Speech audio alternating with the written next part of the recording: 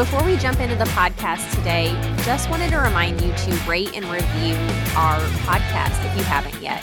It really helps people find our podcast, and we love to read them, honestly. We love to read the reviews. So also, another thing you can do is share with a friend. I know when Cecily sends me a podcast, I always listen. And so if you have a particular episode that you found to be impactful or you learned something from, just send it to a friend.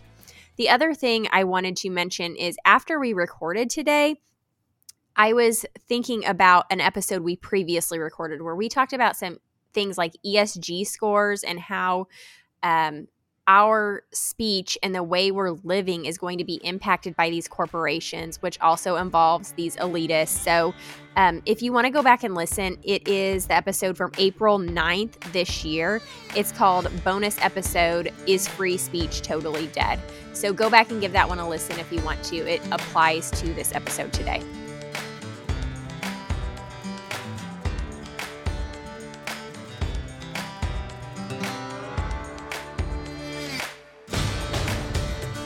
Welcome to the Boom Clap podcast. Today our topic is elites and innocence. The 8 wealthiest people in the world have as much wealth as the poorest 50%. So I feel like a lot of people have an idea about this inconsistency in wealth, but don't necessarily realize that there's so much more to this than what first meets the eye. And it really feels like wealth and a desire for power seem to go hand in hand, and wealth is used as a tool to grab more power. And then that extreme wealth is also used as a tool to build more wealth. And there are absolutely systems in place that these super wealthy people can take advantage of to continue building more wealth and more power. So today we're going to take a look at some of those elites and the systems they leverage for their own benefit, while often disguising it as philanthropy. Not to say that they don't ever practice or contribute to true philanthropy, but I feel like that term philanthropy is often used as a smokescreen. Yeah, absolutely. I do totally agree. It is usually used as something to put out to the people to make us feel good about things they're doing to increase their wealth. I would say I group into the elitist category. When we talked about this, I just had brought up that I feel like there's this innocent group of people that plays into what this globalist elitist group wants to do because we're manipulated by the language they use. And I would group into that framework of people, governments, like the government leaders that are, I guess, career politician types, as well as those mega wealthy. Yeah. And I guess I just would basically describe this before we get into all the details that we want to talk about. I would just describe this as there's a group of people in the world that want to control how we act, how we live to their benefit. And in order to do that, a lot of times they use language that sounds virtuous. They use agendas that the average person wants to buy into because it sounds good, and manipulate us into falling into their, I guess, their agenda, for lack of a better word, into what they want to accomplish in the world by using this language that sounds great on the surface. So, for example, I'm just going to give a couple examples really quick. So, one thing that just comes to mind constantly when I think about this is the Second Amendment. That's something that anytime there is a shooting, it comes under attack. You know, we need to have more gun control. We need less guns on the street. We need to take these certain types of guns away from average citizens. And first of all, we need to assess why the Second Amendment is there in the first place. And then we need to assess what is happening behind the scenes as well as on the surface. And so surface level, the innocent people, this is where I just want to use this example to separate elites versus innocents. The innocents in this group are the average citizens that see this happen, are heartbroken, and want to end it. And so the answer that's been given to them is gun control. and less guns and, more a tighter grip with laws and regulations and different guns being taken off the streets. And if we just sit back and think about this logically, killing has happened since the beginning of time, with or without a firearm. And so is the answer tighter laws, like laws on the books, or is the answer moral law and fixing our hearts? And I think that's where it always goes back to. But instead, we're given all these human solutions to the problem on the surface. And all these innocent people think, the innocent people of the world, being the general population that does buy into this. There are people that don't buy into this, but the people that do buy into this are doing so out of a wish to make something happen that is good.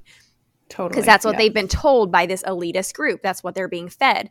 But this elitist group who is feeding this line understands the underlying principles behind the Second Amendment. And the underlying goal is disarming the people because of what the Second Amendment actually is about. And so while the innocent people of the world think, oh, this sounds good, we can fix problems, we can help people, not have these fights and not have this violence and not have this death on our hands. The elitist group is using that mindset and manipulative language to get us on board with their plan. Another example I would say is the biodigital episode we did a few episodes back, talking about Elon Musk's Neuralink, using the language of we're gonna cure or find solutions to dementia and what was the other one? Parkinson's disease. And we're not going to have these problems anymore because I'm going to have this implant for your brain and we're going to cure disease. But then in the next sentence, he says, but really, the goal is superhuman cognition. And so he uses this language to help the innocent people of the world who want better buy into this new, possibly dangerous thing that ultimately has a completely different goal underlying. And so we're going to get into details today, but those are just a couple examples that I can think of that are very simple, but illustrations of the difference between elites and innocents when I'm thinking about it, at least. Yeah, that was really well said, Rita. And I just feel like that's the one thing that I really want us to focus on, is the fact that these elites are coming up with this message that sounds really good, so that the innocents will buy in, so that it's not like, it doesn't seem like a power takeover. It seems like this was a good idea and we all thought so too, because we all have good hearts and we're hoping for the best, right?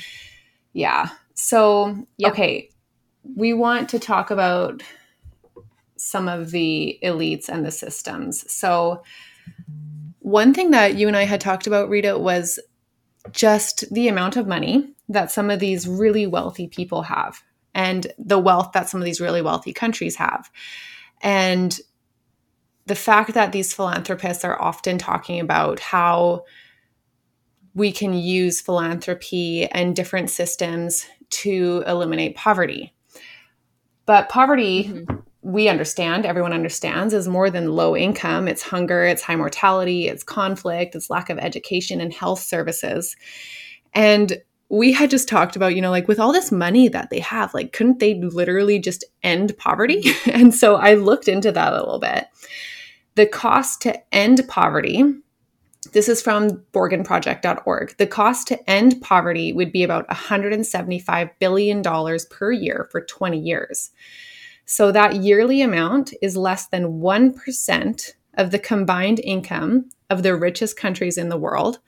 And it's about 4 times the US military budget for 1 year. Okay. Now, I don't want to try to simplify things and imply that ending poverty would be easy if these elites would just use their money appropriately, because ending poverty is not as easy as just throwing money at the problem, right? We don't believe in that. We know that there are social, cultural, religious worldviews and factors that, of course, are going to complicate it. But there's a lot of money tied up within these philanthropists' hands in things called donor-advised funds and private foundations and those dollars aren't actually being put to work. So I just thought it was interesting that there's all this talk of the good that we can do in the world, but it seems like it's not actually being done. Yeah. When I was looking, I had gotten wrapped up into looking at the Open Society Foundation website. And I was telling Cecily that's ran by George Soros. And he's definitely one of the people in the elitist category. And I was just looking through, and it's really hard to find because they have on their website like how we work and how much we've donated, and it has a list of like 10 different agendas they have and how much they've donated to each agenda, but it doesn't have where and how much goes to each country, but it doesn't even have delineated then further where that money goes within the country or where that money goes within the agenda, like who's the organization it's going to.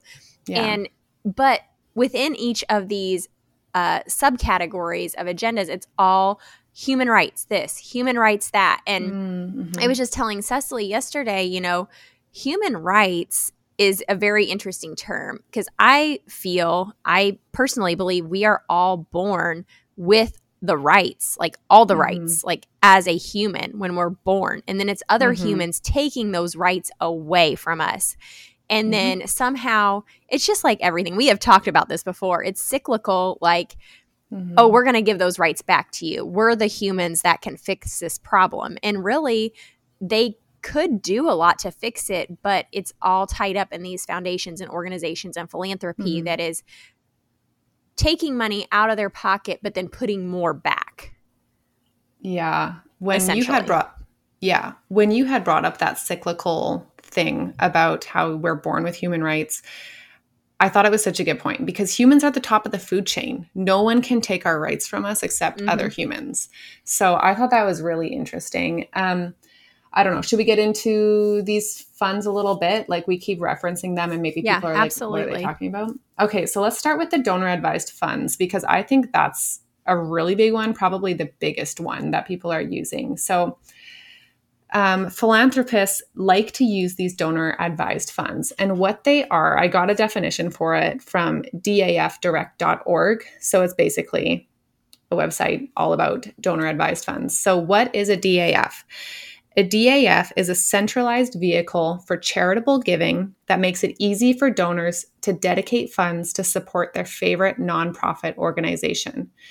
It also provides an operationally convenient and tax-efficient method for donors to manage their charitable giving. So, like I said, that's a definition that's from dafdirect.org. So it's a very positive sounding definition.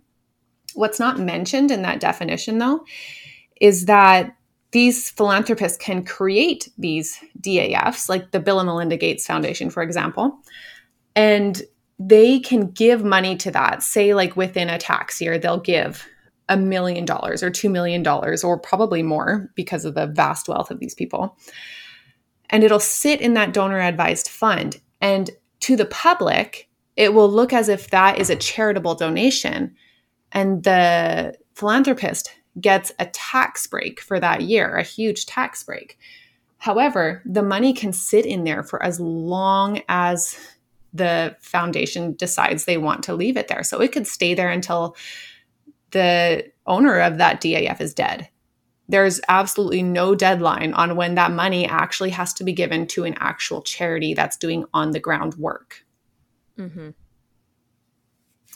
is really disturbing.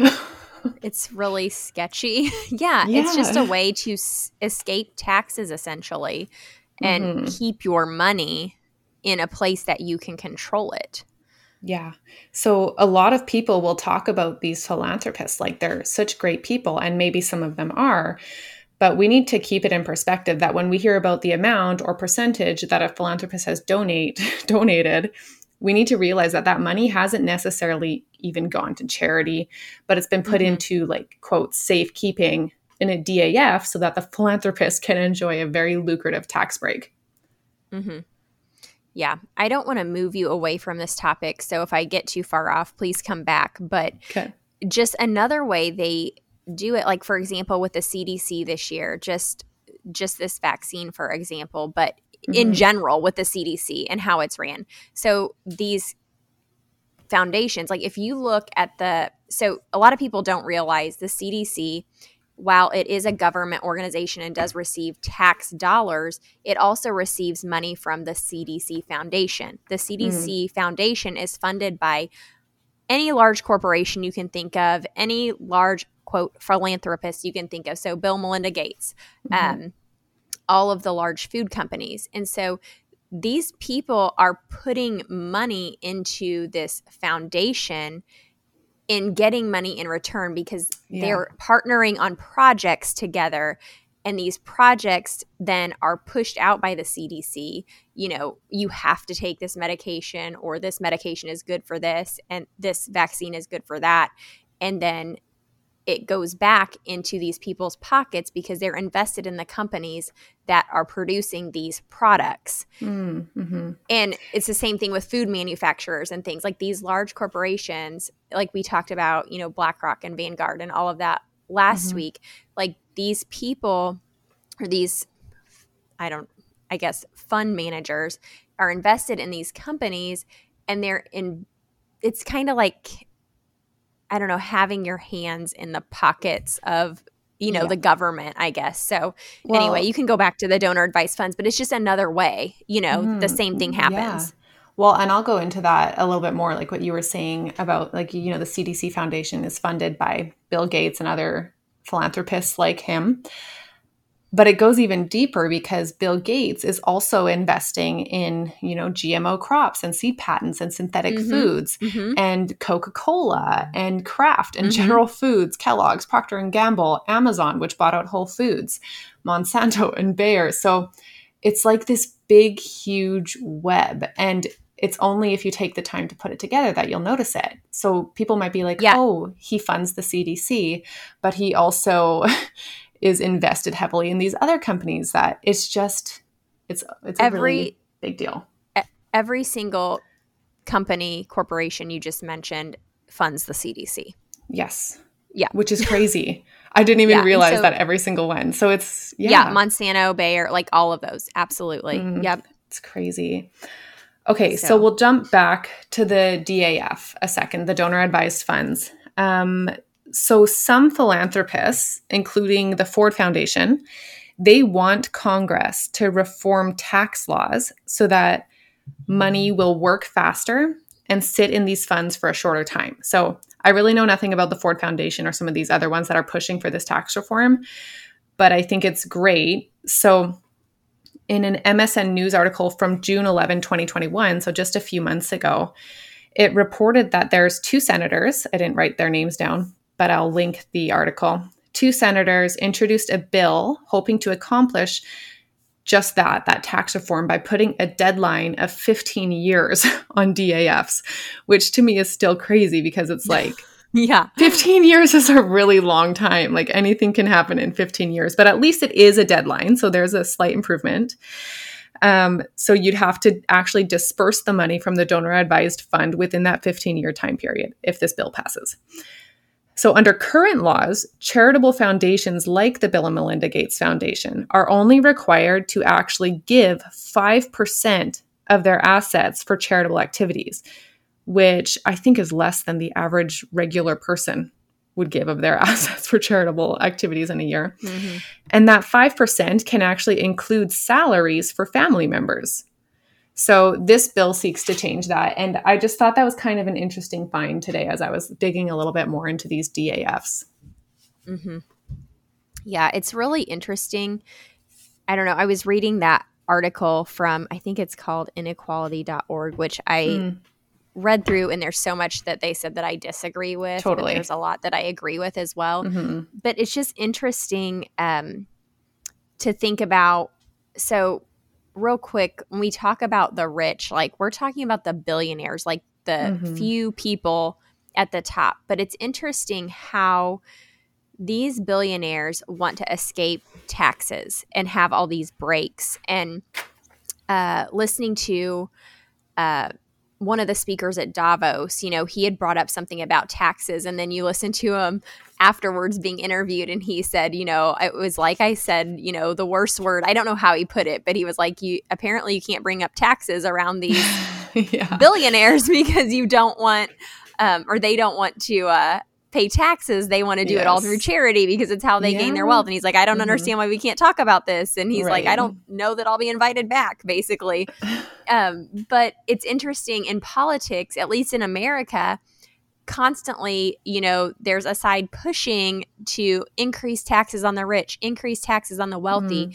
And I just want to make clear that when you hear the politicians saying that, they are not talking about the mega rich. They are not talking about the billionaires. They're not talking about these corporate loopholes. They're not talking about these donor advice funds. They're talking about regular people, like me, honestly. They're talking about middle-class Americans that are living in a modest home and have been responsible with their money. That's who they're talking about as rich.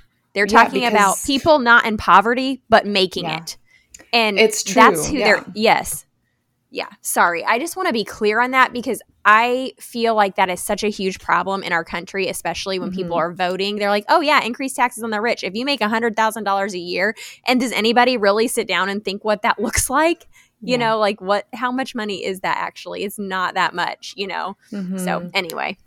Well, and I think to make it really clear, the reason why that isn't applying to the super, super rich and it's actually applying to just average Americans, average Canadians, whatever you are, is because these billionaires, these trillionaires, they have so many ways to get around the taxes. They have these DAFs, they have their foundations. And there's another really interesting concept of billionaires borrowing their way to greater wealth and using this as a way to avoid capital gains taxes. So billionaires, they have loans, but why? They don't need loans. They do it though by borrowing off their huge assets. There's even people borrowing off art and cars and stuff, and they use these loans to get a tax break. And Elon Musk is a good example of this. So in 2019, he took out $61 million in mortgages on 5 California properties. Okay, first of all, 5 properties, and this is the guy that's going to save us from climate change and you know what I mean? He took out $61 million in mortgages on 5 California properties while also having 40% of his personal Tesla shares as collateral for other loans.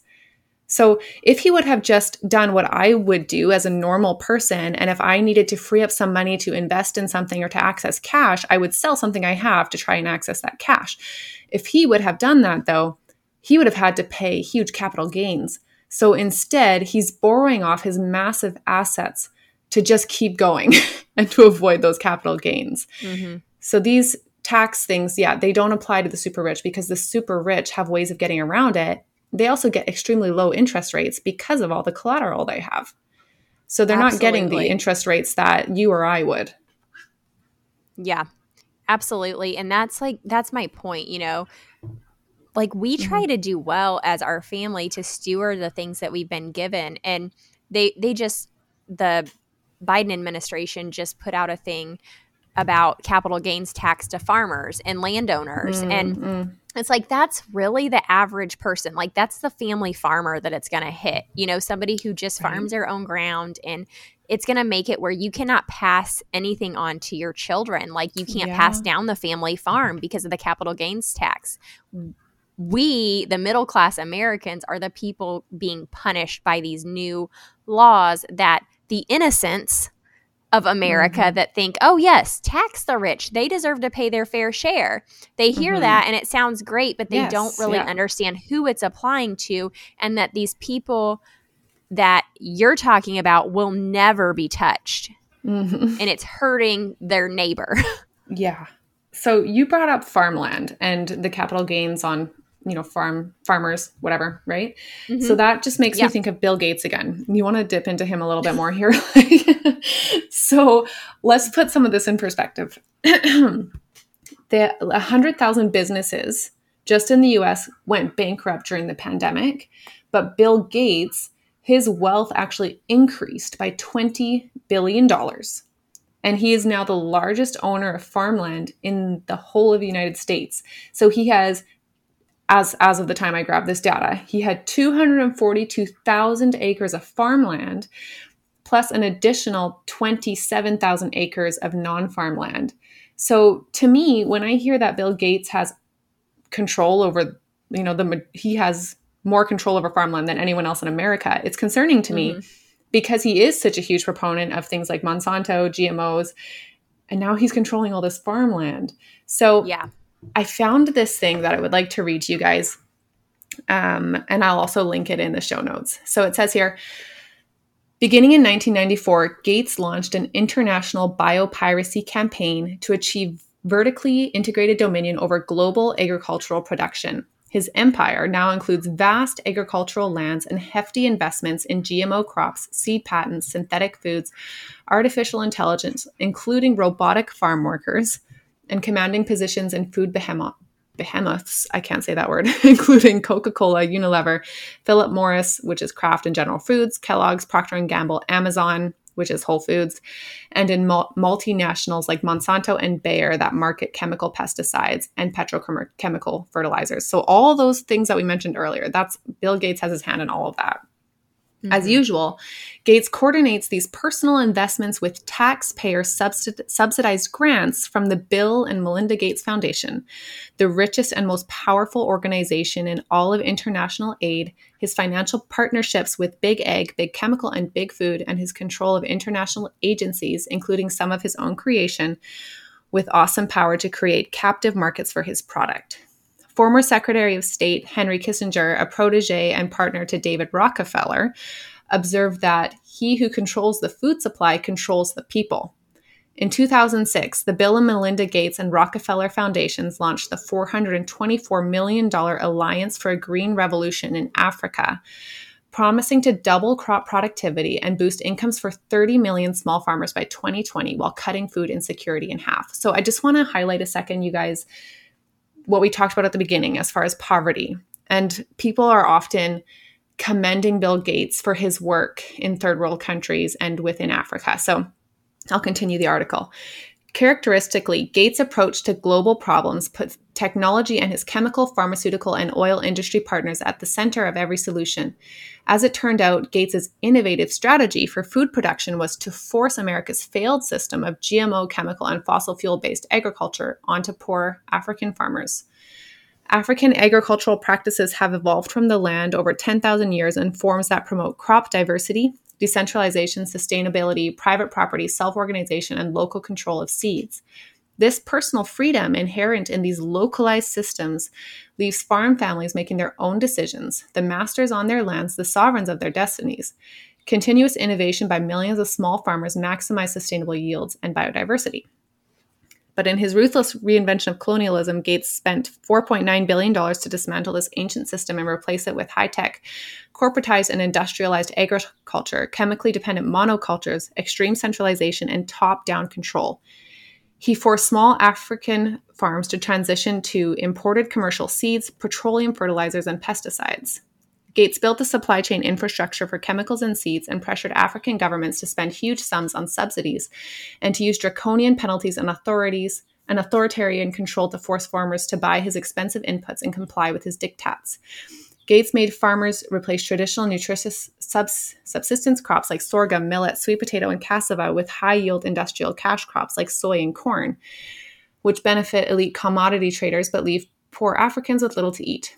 Both nutrition and productivity plummeted. Soils grew more acidic with every application of petrochemical fertilizers. As with Gates's African vaccine enterprise, there was neither internal evaluation nor public accountability. The 2020 study, False Promises, the Alliance for a Green Revolution in Africa, is the report card on the Gates cartel 14-year effort. The investigation concludes that the number of Africans suffering extreme hunger has increased by 30% in the 18 countries that Gates targeted. Rural poverty has metastasized dramatically, and the number of hungry people in these nations has risen to 131 million. Under Gates's plantation system, Africa's rural populations have become slaves on their own land to a tyrannical serfdom of high-tech inputs, mechanization, rigid schedules, burdensome conditionalities, credits, and subsidies that are defining features of Bill Gates's green revolution. So I just find that really alarming. So basically, he's doing what looks like philanthropy while pushing his own companies and his own investments on these countries. You know what I mean? Mm-hmm. Yeah. So first I want to point out, like, when I read things like this, I always try to read them and understand, like, I am not physically there. So I'm reading Yes. what somebody else is saying, and I don't really know this with my own eyes, right? But given the history and understanding of what Bill Gates does, I do not, I believe this is probably to be the case. Yeah.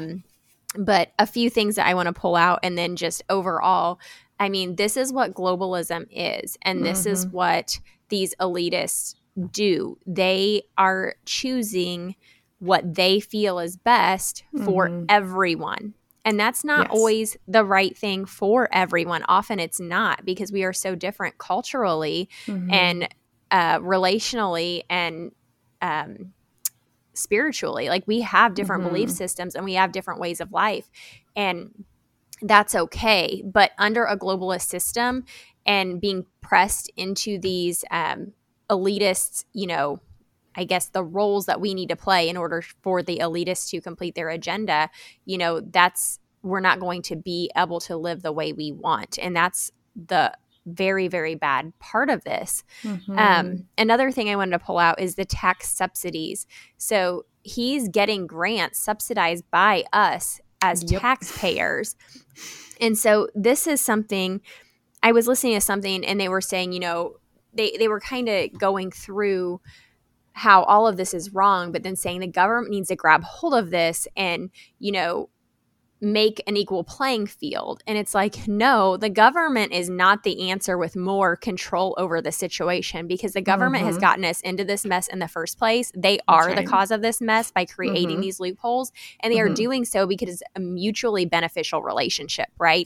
Like, this is not, how do you think you know, Joe Schmo politician goes to Washington, D.C. and is somehow like, you know, a multimillionaire 10 years later when he doesn't do anything besides be a politician? You know, these are mutually beneficial relationships, right? And we need to realize that. Another word or phrase I want to pull out is vertically integrated. That was the beginning. So for when applied to farms, at least this is a concept that we talked about, you know, probably 20 years ago when I was, you know, a young buck in like a young 4-H lass, Rita. Yes, a young lass. Thank you for correcting me. You're welcome. But anyway, this is something we talked about. So vertically integrated would be like start to finish. Like, he controls the entire process from start to finish, not just like growing the crop. He controls the seed, every aspect of it, to production, to your table. Yeah. If you're lucky enough to get that food to your table. Yeah. And we can speculate his rationale for buying up all this farm ground. I know there's been a lot of things flying around on the internet about the mystery meat and him wanting to create a way that people eat meat from a lab instead of, and that's their rationale for this. I'm like, maybe that's it. I don't know. But I really just think it's the value of the ground itself and the fact that it's a hard asset to hang on to.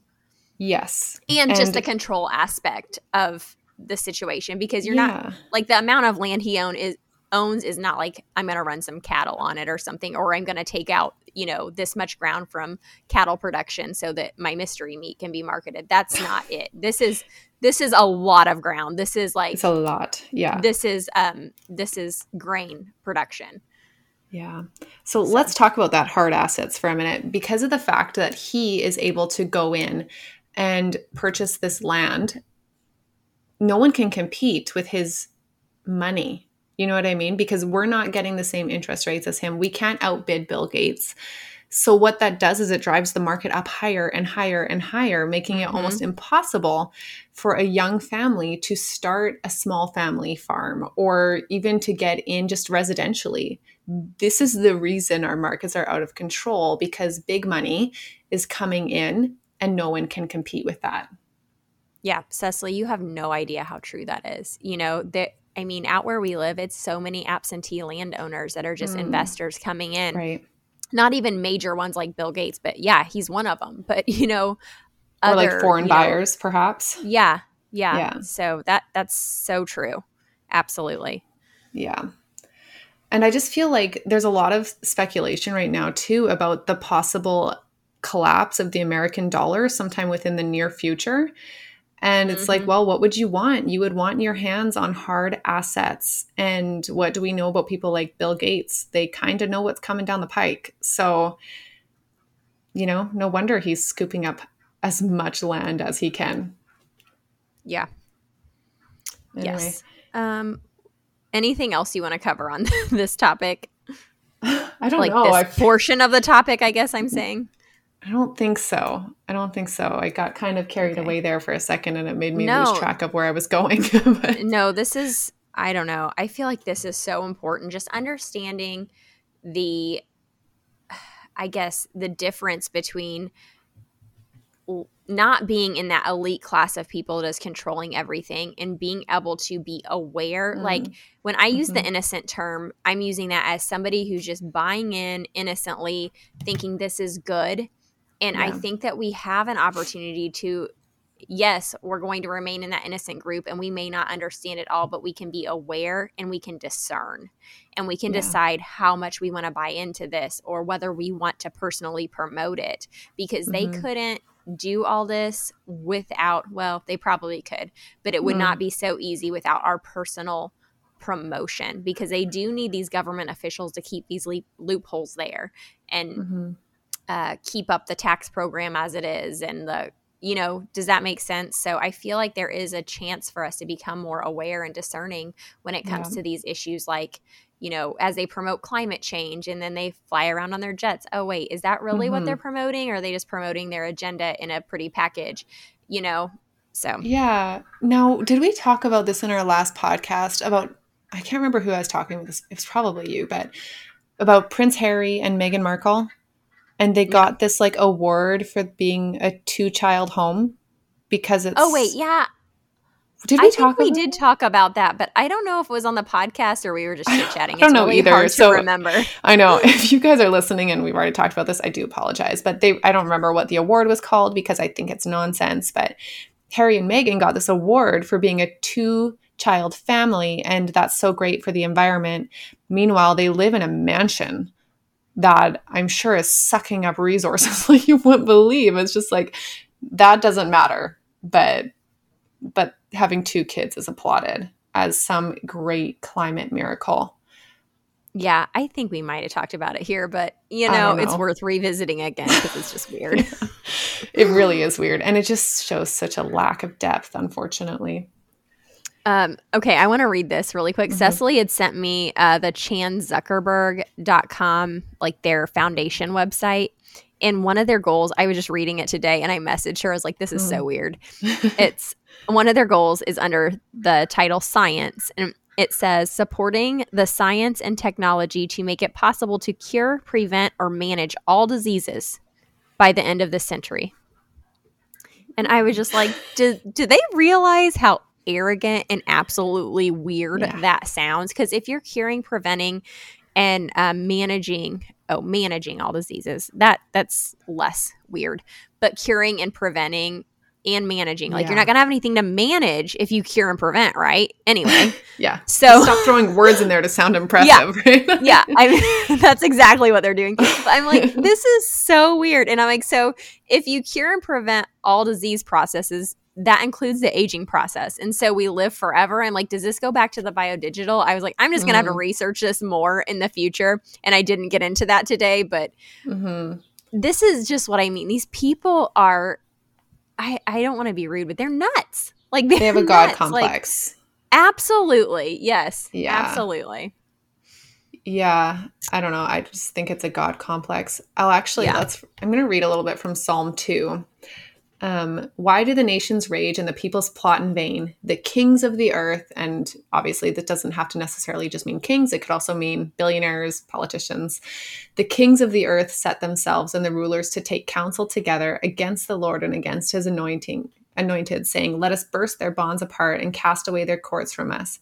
He who sits in the heavens laughs. The Lord holds them in derision. Then he will speak to them in his wrath and terrify them in his fury, saying, As for me, I have set my king on Zion, my holy hill.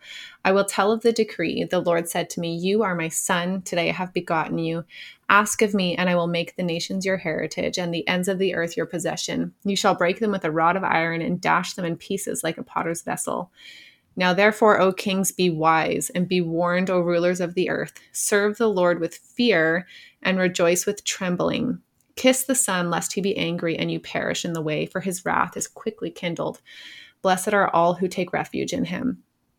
And I don't mean to say like, oh, these guys have a God complex, and what are they even trying to do with scientific advancements? That's not what I mean. I think scientific advancements are extremely important. Mm-hmm. Yeah. But to imply that you can basically eradicate all disease and disease processes within the century. Suffering, yes. It's just, you're not God. And it's not going to happen. And I think they better humble themselves before they're humbled. I am really glad you read that, because actually I had read Psalm 3 the other day and then flipped the page back for some reason and read Psalm 2, and I was thinking the same thing, like that it applied so much, and I had forgotten by the time we started recording this. So I'm really glad you read that, because it so applies to the situation. Yeah, and I don't want to have like, the log in my own eye while I'm pointing out the speck in someone else's. Like, we need to be humble as well. I need to be humble. Absolutely. There's often things that I think I'm in control of that I'm not, and like, this is a psalm for all of us, but I do hope that some of our leaders take it into account. Well, it's really just a situation of the world. Like, we're all in this situation together. And I think often with the advancements in technology, we all get that way, right? We all think that we can just fix everything on our own. And really, can we? No. So. Yeah. All right. Is there anything else we want to cover today or not? I don't know. I feel like that's probably enough to digest for one day. Okay. All right. Well, thanks for listening, you guys. If you want to find us outside the podcast, you can find me, Cecily, on Instagram at cecily.dickey or on my website at thegracetogrow.com. And you can find me, Rita, at Rita Rogers Co. on Instagram or ritarogersco.com. Thank you for listening.